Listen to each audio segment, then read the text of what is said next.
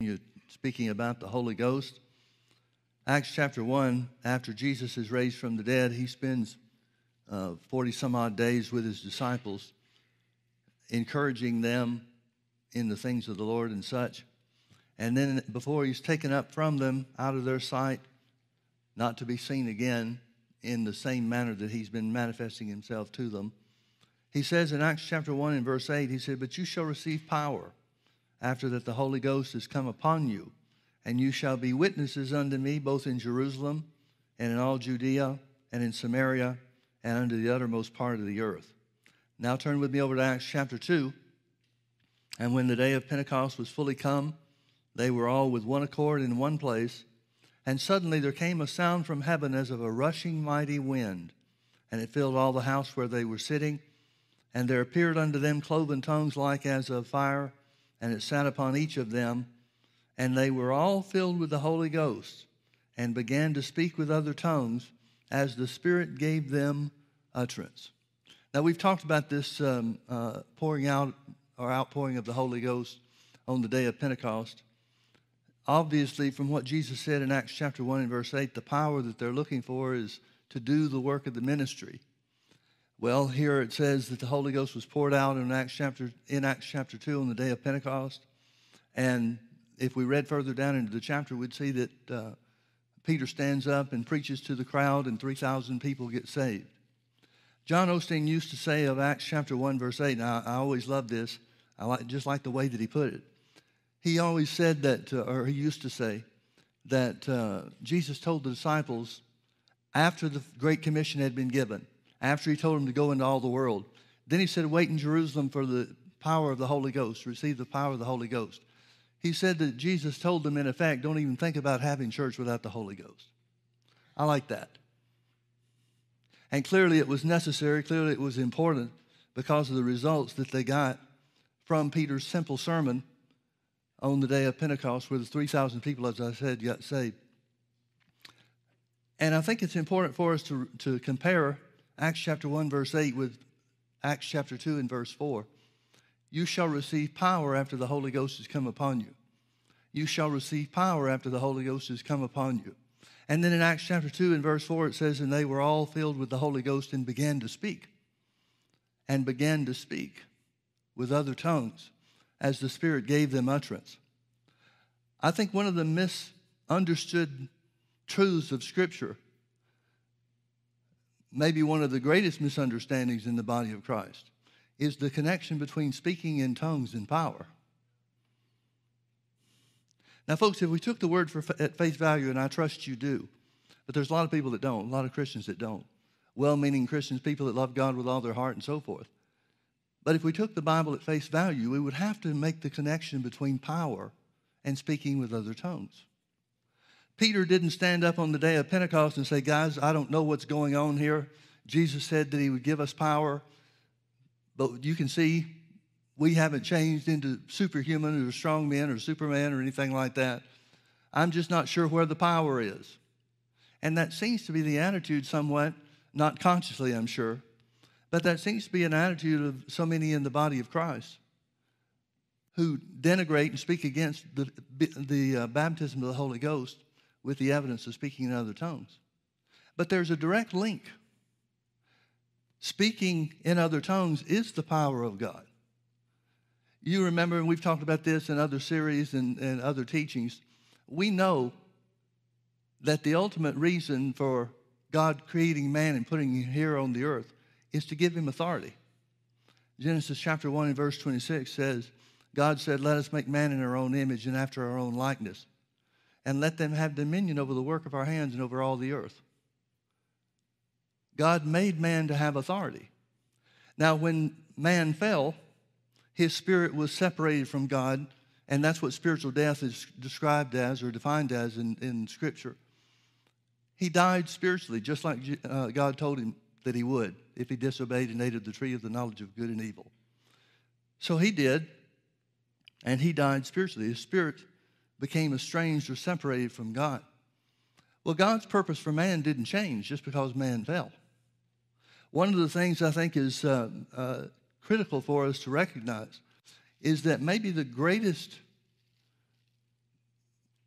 terrible result of man's fall is that he lost control of his tongue. We've looked over in James chapter 2 many times, and we've seen what James said about the tongue being set on fire of the course of hell. No man can tame the tongue and so forth. He talked about it being a poison. He said that if a man could control his tongue, he would be able to control his whole body. Well, the things that James describes about the evil nature of the tongue, that's not the way God made it.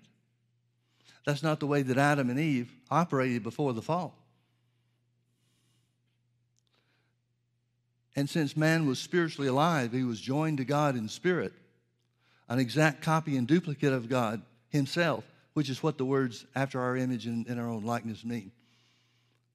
Prior to the fall, everything that he said and everything that he did, every exercise of authority, which would certainly have been through the words of his mouth, because that's how God exercised his authority to create and recreate the earth. So every exercise of authority was from man's spirit through the words that he spoke. But he lost the opportunity or the ability to tap into his spirit when man fell. From that point forward, the only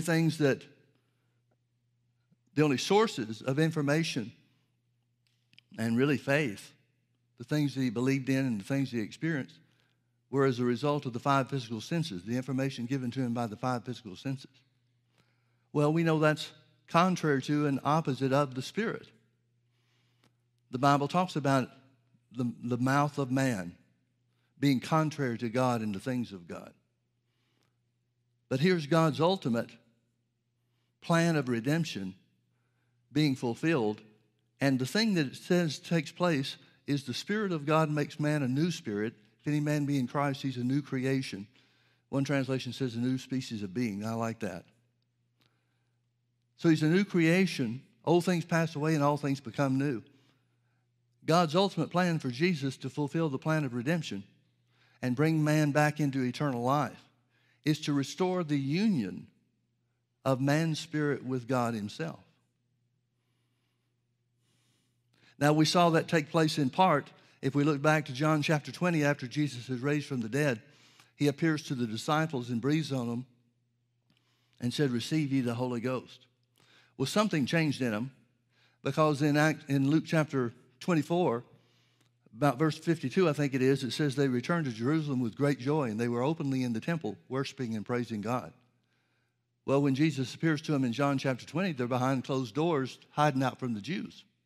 So something had to change. Something took place to make them willing to go out in public and name the name of Jesus and claim his resurrection to be the truth. They had to have something that they didn't have before. They had to have received something. But then again, as we read in Acts chapter 1, Jesus says, wait in Jerusalem for the power of the Spirit. So that couldn't have been all that there was. The salvation experience described in John chapter 20 for the disciples, those very disciples were instructed to wait in Jerusalem until what we know now, the day of Pentecost. They may not have known exactly when it was going to take place, but we know. And so between the time of John chapter 20 and the day of Pentecost in Acts chapter 2, they're born again. It tells us that Jesus was with him. Well, we're in Acts chapter 2. Let's turn back to Acts chapter 1 and let's just read some of it. Acts chapter 1, beginning in verse 1, it says, "The former treatise have I made, O Theophilus, of all that Jesus began to do and to teach." This is Luke talking about the gospel that bears his name, the reason that he wrote it. Until the day in which he was taken up. After that, he through the Holy Ghost had given commandments unto the apostles whom he had chosen, to whom also he showed himself alive after his passion. The word passion just means experience. It's talking about the things surrounding the cross, the events surrounding the cross. To whom also he showed himself alive after his passion by many infallible proofs, being seen of them 40 days. Being seen of them 40 days. And speaking of the things pertaining to the kingdom of God. Well, I'd like the tapes of that meeting. Being seen of them 40 days and speaking to them of things pertaining to the kingdom of God. What do you think he's talking to them about? Jesus knows what's coming. They may not. We don't have any indication that Jesus explained things to them. One of the things that's always struck me as interesting is when Peter stands up on the day of Pentecost and explains the outpouring of the Holy Ghost, he starts talking about the prophet Joel. Where did he learn about the prophet Joel? Joel's certainly not one of the major prophets of the Old Testament. And you could know a lot about the law and the prophets of the Old Testament and still not be very experienced when it comes to the book of Joel and the things that Joel wrote. Did Jesus tell them about Joel? Did he tell them about the outpouring of the Spirit of God, that it was going to be the fulfillment of what the prophet Joel said? Is that how Peter knew these things when he was preaching in Acts chapter 2? We don't know. I guess it could have been. It doesn't seem that the disciples were taken by surprise when they were filled with the Holy Ghost and began to speak with other tongues. Maybe that's something Jesus shared with them too. Now, folks, it doesn't detract anything for me in my estimation. It doesn't detract anything if Jesus told them about these things ahead of time and gave them some insight into what to look for. But that doesn't mean that he did. They may have been just as surprised at the outpouring of the Holy Ghost as the people were that heard them speak with other tongues. We don't know. But one thing that we do know is that they immediately understood. If Peter's sermon is any indication of the thinking of the rest of the group, then what we do know is that they recognize that the experience of the baptism of the Holy Spirit, well, I said experience, I meant to say evidence. The evidence of the baptism of the Holy Spirit, which was speaking in other tongues, they recognized the supernatural aspect of that, and they instantly recognized that it would give them power, or it equipped them to bring others into the family of God.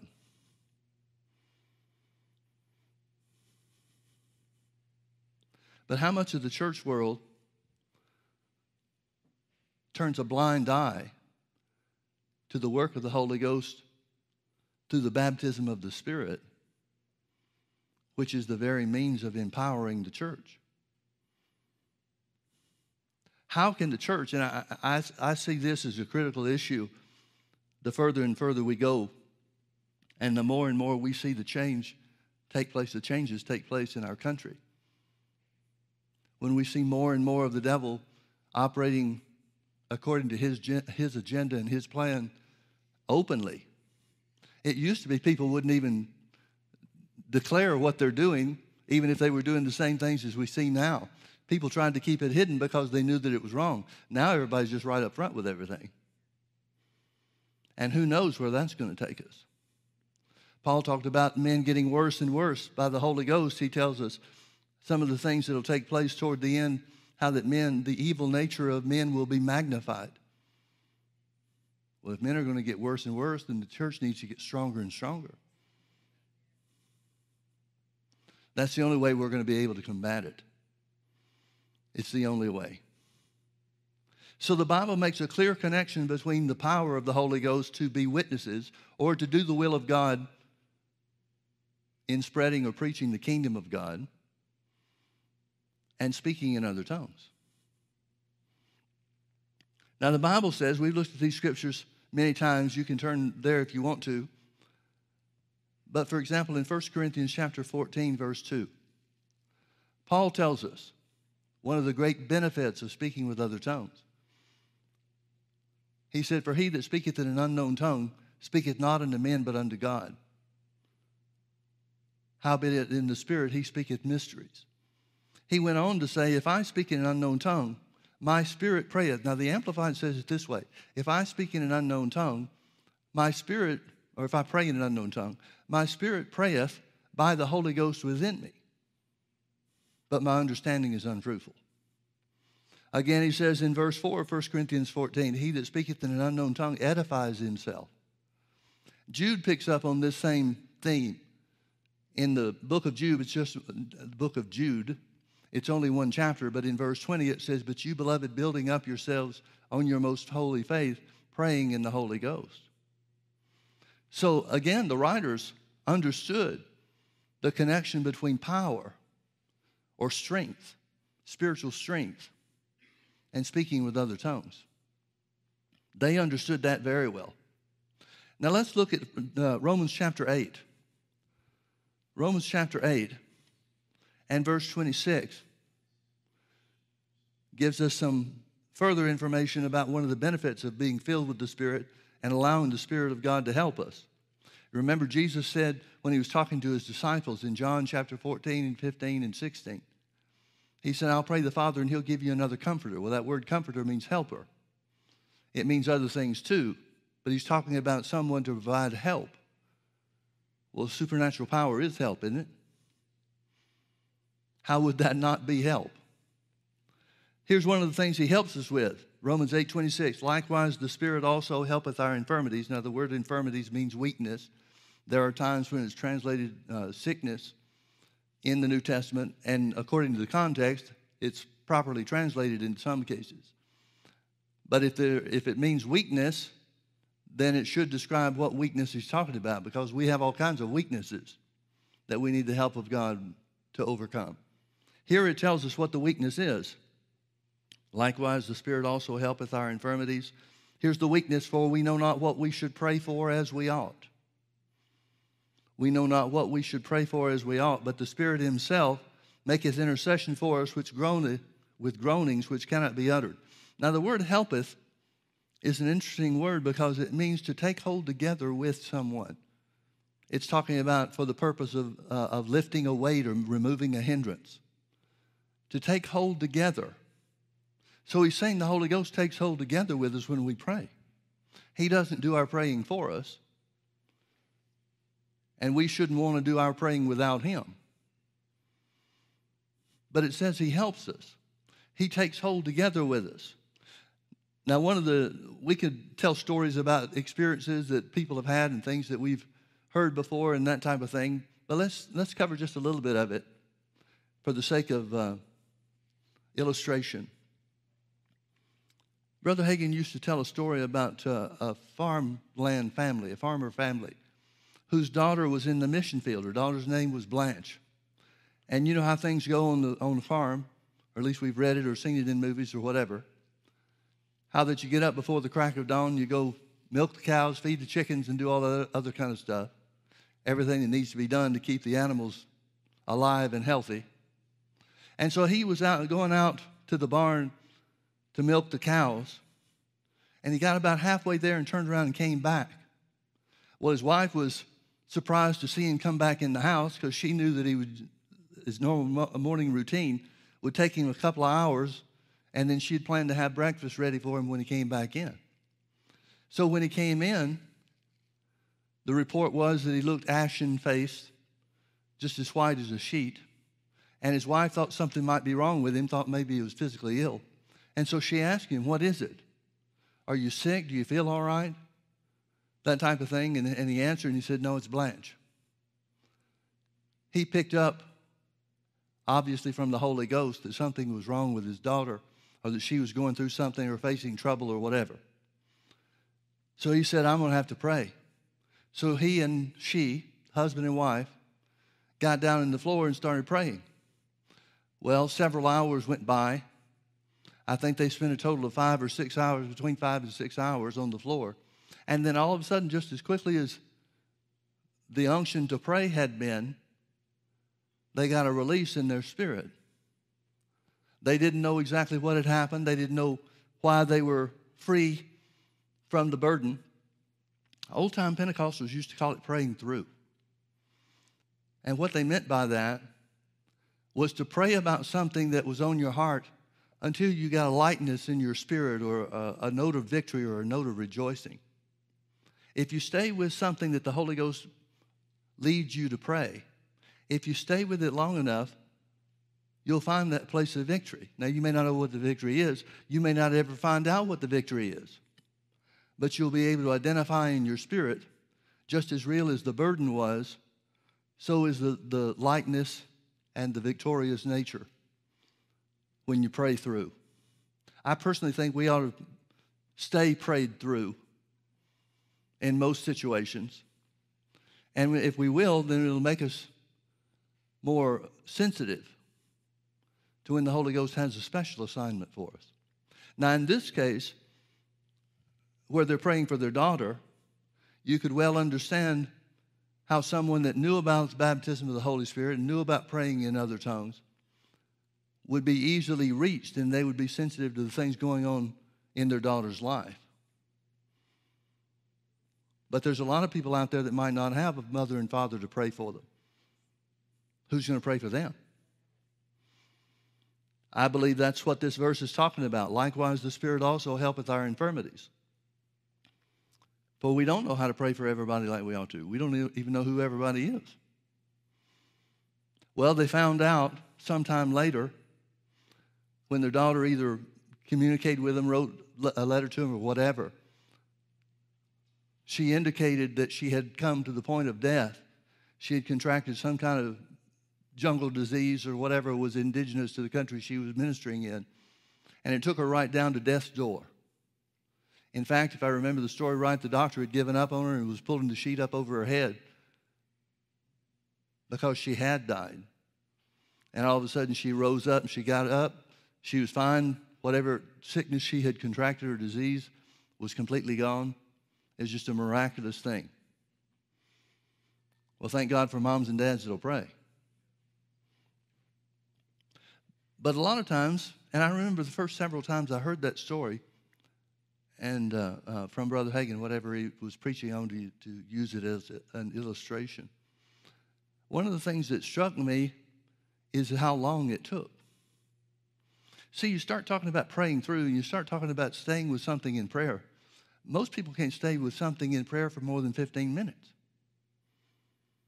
And I really think that's one of the reasons why some people that are sensitive to the Holy Ghost are overburdened with prayer, because they're having to pick up the slack with people that can't stay with it.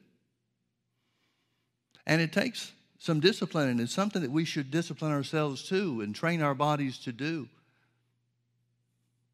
And I'll tell you, the best way to train yourself is when you find the Holy Ghost giving you something to pray, stay with it until you get that note of victory. That's what made the biggest difference in my prayer life of anything else in this regard. When I hit that note of victory, I wanted to pursue that from that point on. I didn't care how long it took me to get there. I enjoyed that note of victory and that lightness of the Holy Spirit to such a degree that it didn't matter to me what time was or what time things would take. But there are other situations, too, that we could talk about that weren't necessarily so long. I know there was I experienced something 15 years ago maybe. It was a Wednesday, and I was getting ready for the sermon for the Wednesday night service. And as I started getting ready to do my studying, back then there were no Bible apps and stuff like that, so I had books separated and strewn all over the room, and that's kind of the way that I used to study. Now you can carry your whole wall full of library books on your iPad. But I was just getting ready to study. I kind of had something in mind that I thought the Holy Ghost wanted me to go, direction that he wanted me to go. And all of a sudden I had a burden to pray. So I just set aside the other things that I was doing and I began to pray. And there was a real urgency to it too. There are times when the Holy Ghost will give you something to pray that's doesn't seem to be as critical or urgent, but there are other times where you just know you've got to pray and you've got to pray now. Well, this is one of those times. And so I prayed and prayed and prayed and prayed and prayed until I got that note of victory. And it came. It was probably less than 30 minutes, maybe close to 30 minutes before it came. So it wasn't an all-day thing. And just before that note of victory came, I had a flash of someone's face, someone that was part of our church. And I understood that because of the supernatural way that it happened. I understood that that was who I was praying for. And I didn't know what I was praying about. I didn't see anything else or get any other information about it whatsoever. But that night at the service, this lady came in, and she came in late, and she was frantic. And so she came up after the service was over. She only made it to about the last 15 to 20 minutes of the service, something like that maybe. And so after the service, she made a beeline, came straight to me. And she was still almost out of breath. She was almost shaking. And I said, "What is it? What happened?" And she said that she was pulling out of a parking lot and there was a kid that had gotten away from her mom and was running to their car behind her car. And she was already starting to back up. And she said, all of a sudden, something. She said it sounded like an audible voice. I don't know if it was or not. But she said it was so real, it sounded like an audible voice to me that just yelled, stop. Well, it shook her so much, she stopped. And it was only after she stopped that she saw the mother come running, screaming after the child, and the child come out from behind where her car was. And she said herself, she said, oh, Pastor Mike, God is so good. She said, I was so close to running over that child. And then she burst into tears, and just at the frightfulness, the frightful nature of running over somebody's child. You can well understand that. And I didn't say anything to her. I didn't say, oh, yeah, I prayed. I didn't say anything to her. I just rejoiced with her that God had spared it, the child and her, from the anguish and everything else that would have been associated with it. Well, that didn't take a long time. That was important. That might have been a life and death situation. But that didn't take a long time. I'm willing to give up 30 minutes for something like that, results like that, aren't you? Folks, God knows where we are. He knows where we are in our spiritual growth. He doesn't expect you to be something that you're not, or operate in some other way that you haven't developed yourself to be. He knows where we are. Now, there's another incident that I want to relate to you real quickly, too. And I'll refer back to the scriptures that we've already quoted. He that speaketh in an unknown tongue edifies himself. That word means to build yourself up. One illustration might be to recharge yourself like a battery. We all know about recharging batteries, don't we, with smartphones and iPads and all that kind of stuff. Nothing's worth less than a dead smartphone. When it doesn't have a charge, it's a dumb phone, I guess. So we understand that illustration, and I think it fits pretty well spiritually. But there was a situation before Beth and I had left Brother Hagin's ministry. It was 1983, and there was a seminar that was going on. I think it was the winter seminar that Brother Hagin used to hold there. And as such, they didn't have the same healing school, prayer school, and healing school schedule, which was normally held in the afternoon. And so at prayer school, there was the person that was leading the prayer meeting suggested that we get in little groups of 3 or 4 or something like that, and find out if there were any needs that those people had, and just to pray about them and that type of thing. Nothing out of the ordinary, nothing unusual. But there was a guy that was part of the group that I was in. There were 3 or 4 people, I guess. And it seems like it was him and his wife. And so I asked, do you have a prayer request? Do you have anything we can pray about? I really didn't have anything to pray about. And so I asked him, and he said, yeah.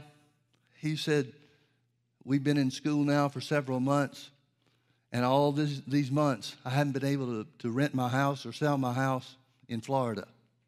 And he said, things are getting to the point of critical mass. I just don't have much money left to make it. If this house doesn't rent or sell, I'm not sure which one he was trying to do. He must have been trying to sell his house. But anyway, he said, if I don't sell the house soon, he said, I'm going to have to drop out of school and go back home and take care of things. So he said, what I need you guys to agree with me for a buyer for my house. He said, now it's been on the market for more than 6 months. Nobody's even looked at it. He said, it's in a real depressed area. The real estate market there is really depressed. He said, but I've got to have top dollar for my house. Well, every time he says something more about the situation, explains the circumstances, I'm thinking, I don't have faith for this. Dear Lord. I'm not sure he's in faith either, the way he's talking about it. So he went through the whole litany of things that he needed and what was wrong and how bad the problem was, and then he just looked at me.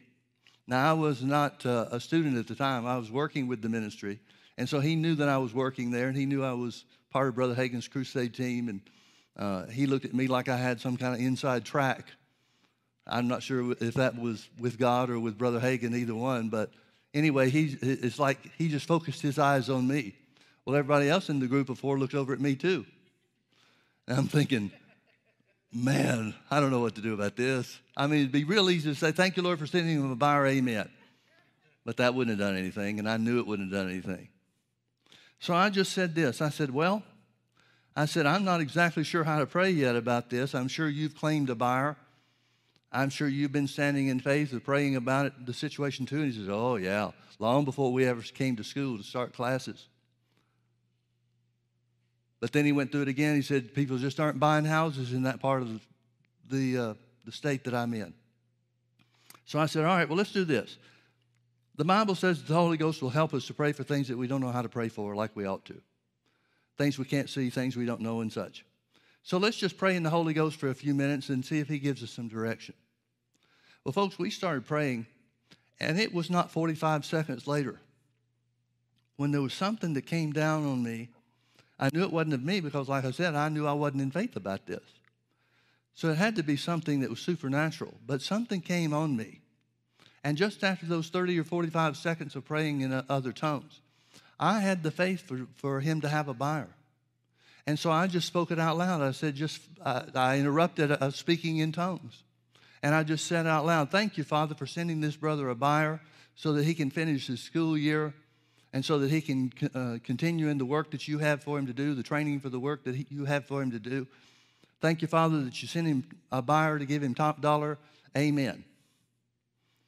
And I opened my eyes, and everybody's eyes were looking at me real bugged out like that. And for the first time, I thought, oh, dear Lord, what did I do?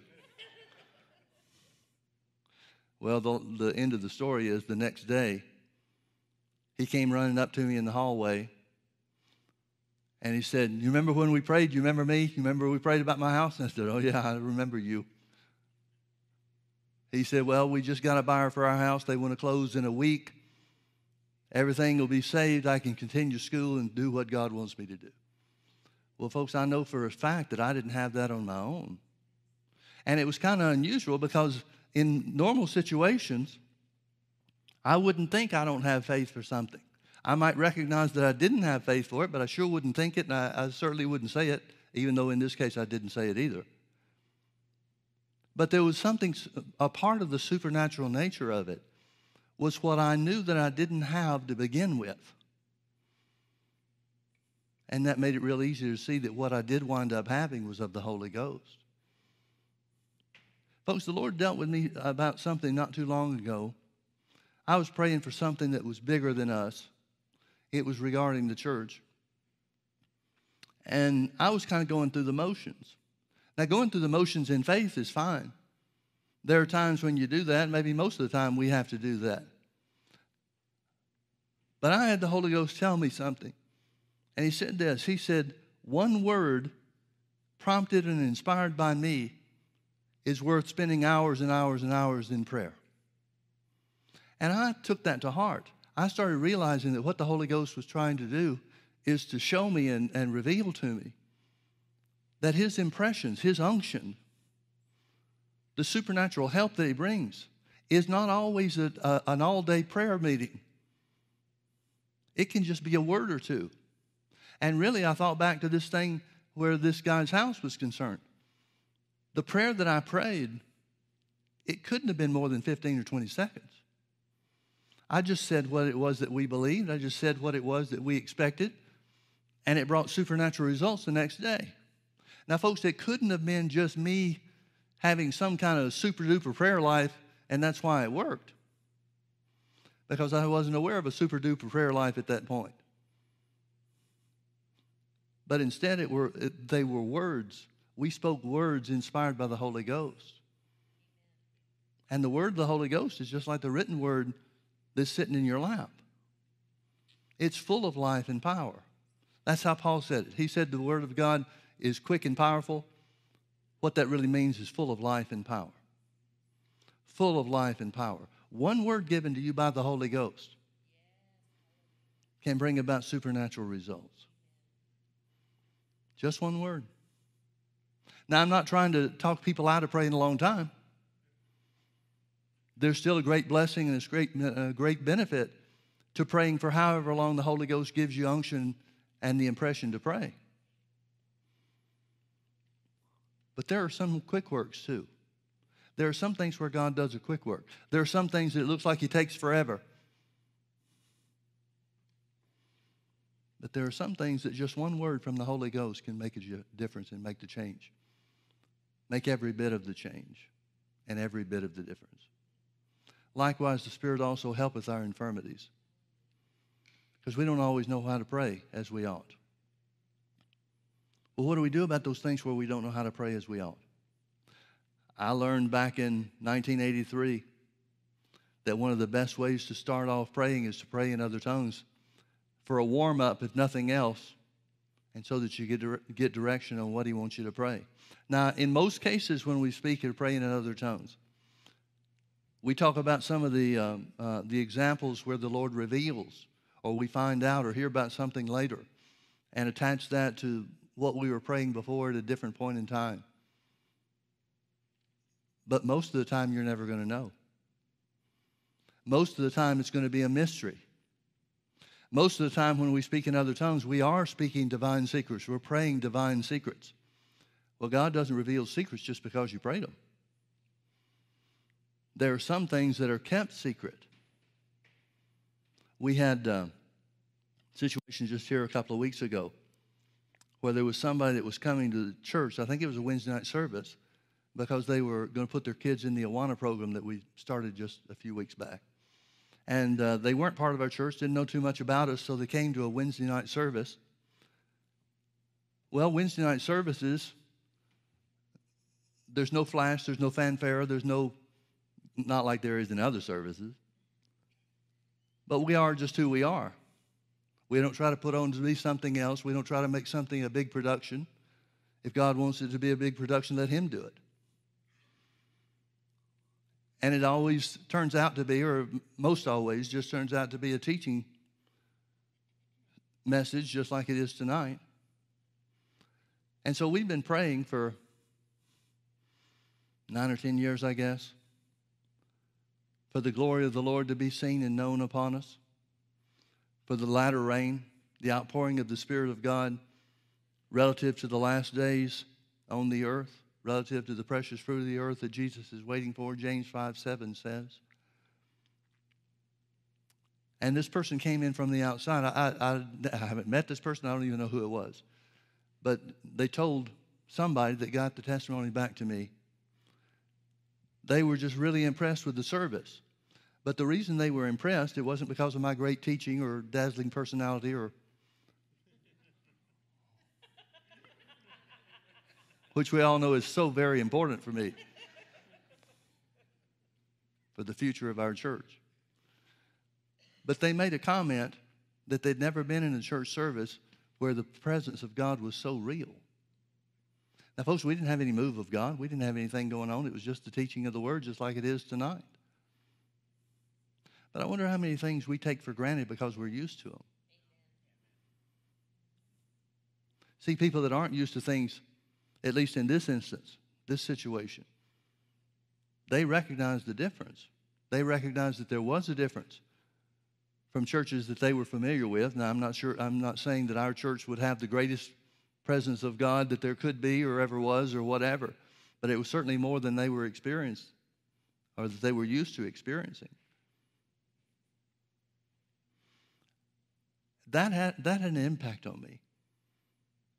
It really did. And I'll tell you the impact that it had on me. We didn't change anything about what we've been praying without me saying something about it tonight, and this is the first time I have said anything about it. Nobody would be able to tell a difference one way or the other in what we do or how we do it. But I've had greater confidence praying for the glory of the Lord since then. I've had a greater confidence. These are when I pray about the glory of the Lord, when I pray about the outpouring of the Spirit of God relative to the last days, when I pray those scriptures that the Bible gives us about these things, I'm more expectant than I used to be. I guess I just got used to how things were. And I didn't notice anything. I didn't experience anything supernatural out of it. So I didn't even know that it was going on. I didn't even know it was operating in such a way that somebody that wasn't used to it would see and know. I think we need to be careful that we don't take for granted the supernatural aspect that God is already doing in the church. Now, we'll always want more. We'll never get to a place where we're satisfied and say, well, okay, Lord, that's it. We don't need any more outpouring of the Holy Ghost. No more signs and wonders necessary. We're good. That's never the case for any of us, is it? But we've got to be careful that we don't take for granted. Things never fails. And if there's one thing we're built on, it is the Word of God. And it never comes up short. It never fails to produce results. They may not be the results we expect them to be. They may not be results that we even hear or know about. But somebody else certainly would and does. If I pray in an unknown tongue, my spirit prayeth. Folks, think about how, well, I don't know what word to use.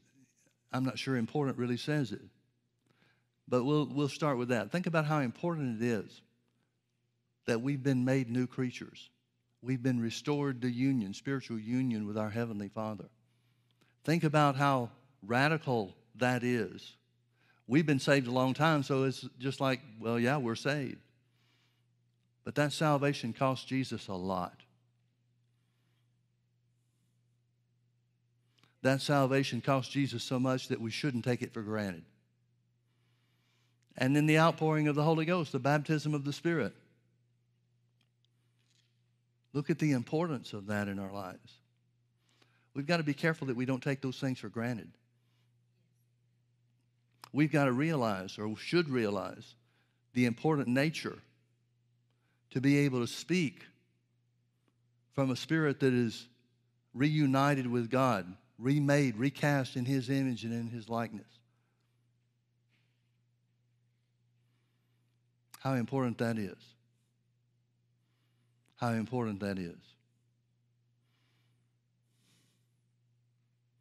But ye, beloved, building up yourselves on your most holy faith, praying in the Holy Ghost. Isn't it a sad thing that so much of the church world, and I'm talking about the part that's Spirit-filled, isn't it a sad thing that we have to spend so much time trying to encourage people to use the supernatural thing that they've been given?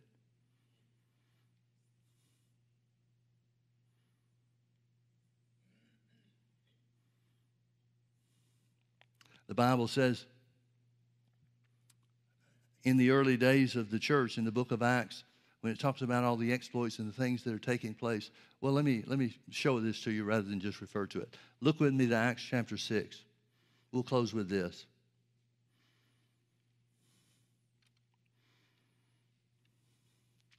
Acts chapter 6, verse 1. And in those days when the number of the disciples was multiplied, there arose a murmuring of the Grecians against the Hebrews because their widows were neglected in the daily ministration. I don't know if you know that or not, folks, but when the church started, there was such racial and ethnic bias and prejudice between the Jews and the Gentiles. It was staggering, and it was much greater than anything that we know of today. Between the Jews and the Gentiles, so many of the Jews had been taught to hate the Gentiles. So many of the Gentiles had been taught to hate the Jews. And so to think that they're going to church together and sitting side by side, that was an extreme situation for the day and times that the Bible records. And you can well see that not everybody was being treated the same. Then the 12 called the multitude of the disciples unto them and said, It is not reason that we should leave the word of God and serve tables. Wherefore, brethren, look you out among you 7 men of honest report, full of the Holy Ghost and wisdom, whom we may appoint over this business. Look at verse 4. But we will give ourselves continually to prayer and to the ministry of the word. I wonder what kind of prayer they're talking about. I wonder. Folks, if we look at the ministry of Paul, remember Paul told the Corinthians that he prayed in tongues more than all of them put together. Paul tells us a little bit about his prayer life.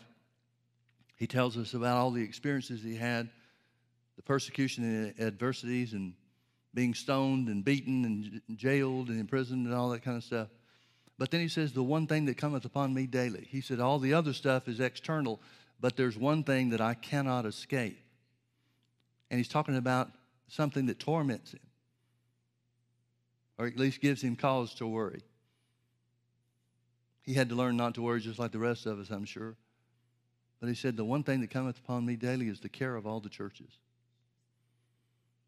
He recognized that the works that he had planted were targets for the enemy, targets for the devil to destroy. But we've got record of the prayers that he prayed for them. We've got record of the prayers that he prayed for the Ephesian church in Ephesians 1 and 3. We've got record of the prayers that he prayed for the Colossians in chapter 1 of the letter that he wrote to them. We have record of what he wrote to the Philippians about praying for them in Philippians chapter 1. Now, if he wasn't there, how does he know what to pray for? He's got to be praying in the Holy Ghost.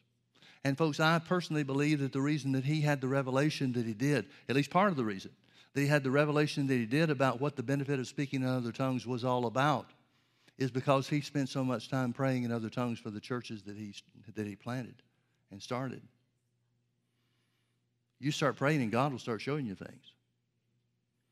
You give yourself to prayer and God will give you revelation that you never imagined.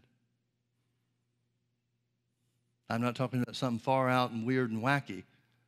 It's all revelation that's according to the Word. Well, Peter seemed to understand that too. There's a lot of information in the book of Acts about the power of God operating in Peter's ministry.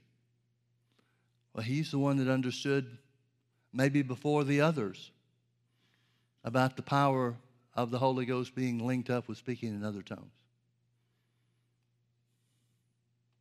He's the only one we have record of the power of God being on to such a degree that his shadow healed people.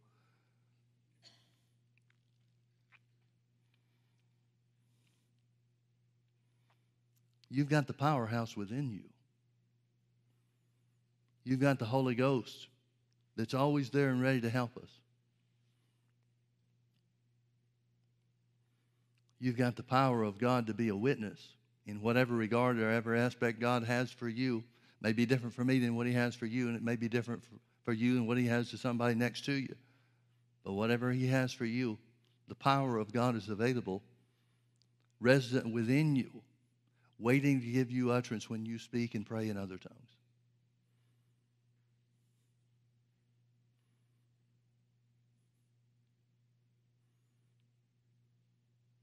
That awesome power is what created the world. That power that's in you is the creative power that made this earth realm from nothing. And God saw fit for it to live and dwell in you and me. Well, what are we going to do with it? We need to pray and find out what we should do with it. Thank God for the privilege of speaking and praying in other tongues. Amen. Let's pray. Holy Spirit, we thank you for being our helper. We thank you for guiding us into all truth. We thank you for bringing to our remembrance all things that Jesus said, and we thank you for showing us things to come. We bless you, Father, for your great plan of redemption. And Lord Jesus, we magnify you for fulfilling it and carrying it out. Holy Spirit, we want to know you better. We want to be more acquainted with you than we are now. We want to recognize and experience everything that you were sent to help us to do. So we give you free reign and course in our lives, Holy Spirit. You give us an unction to pray and we'll pray. You impress upon us something to pray about and we'll pray it through. We give ourselves to you and yield ourselves to you that we might be the vessel that God has ordained for us to be.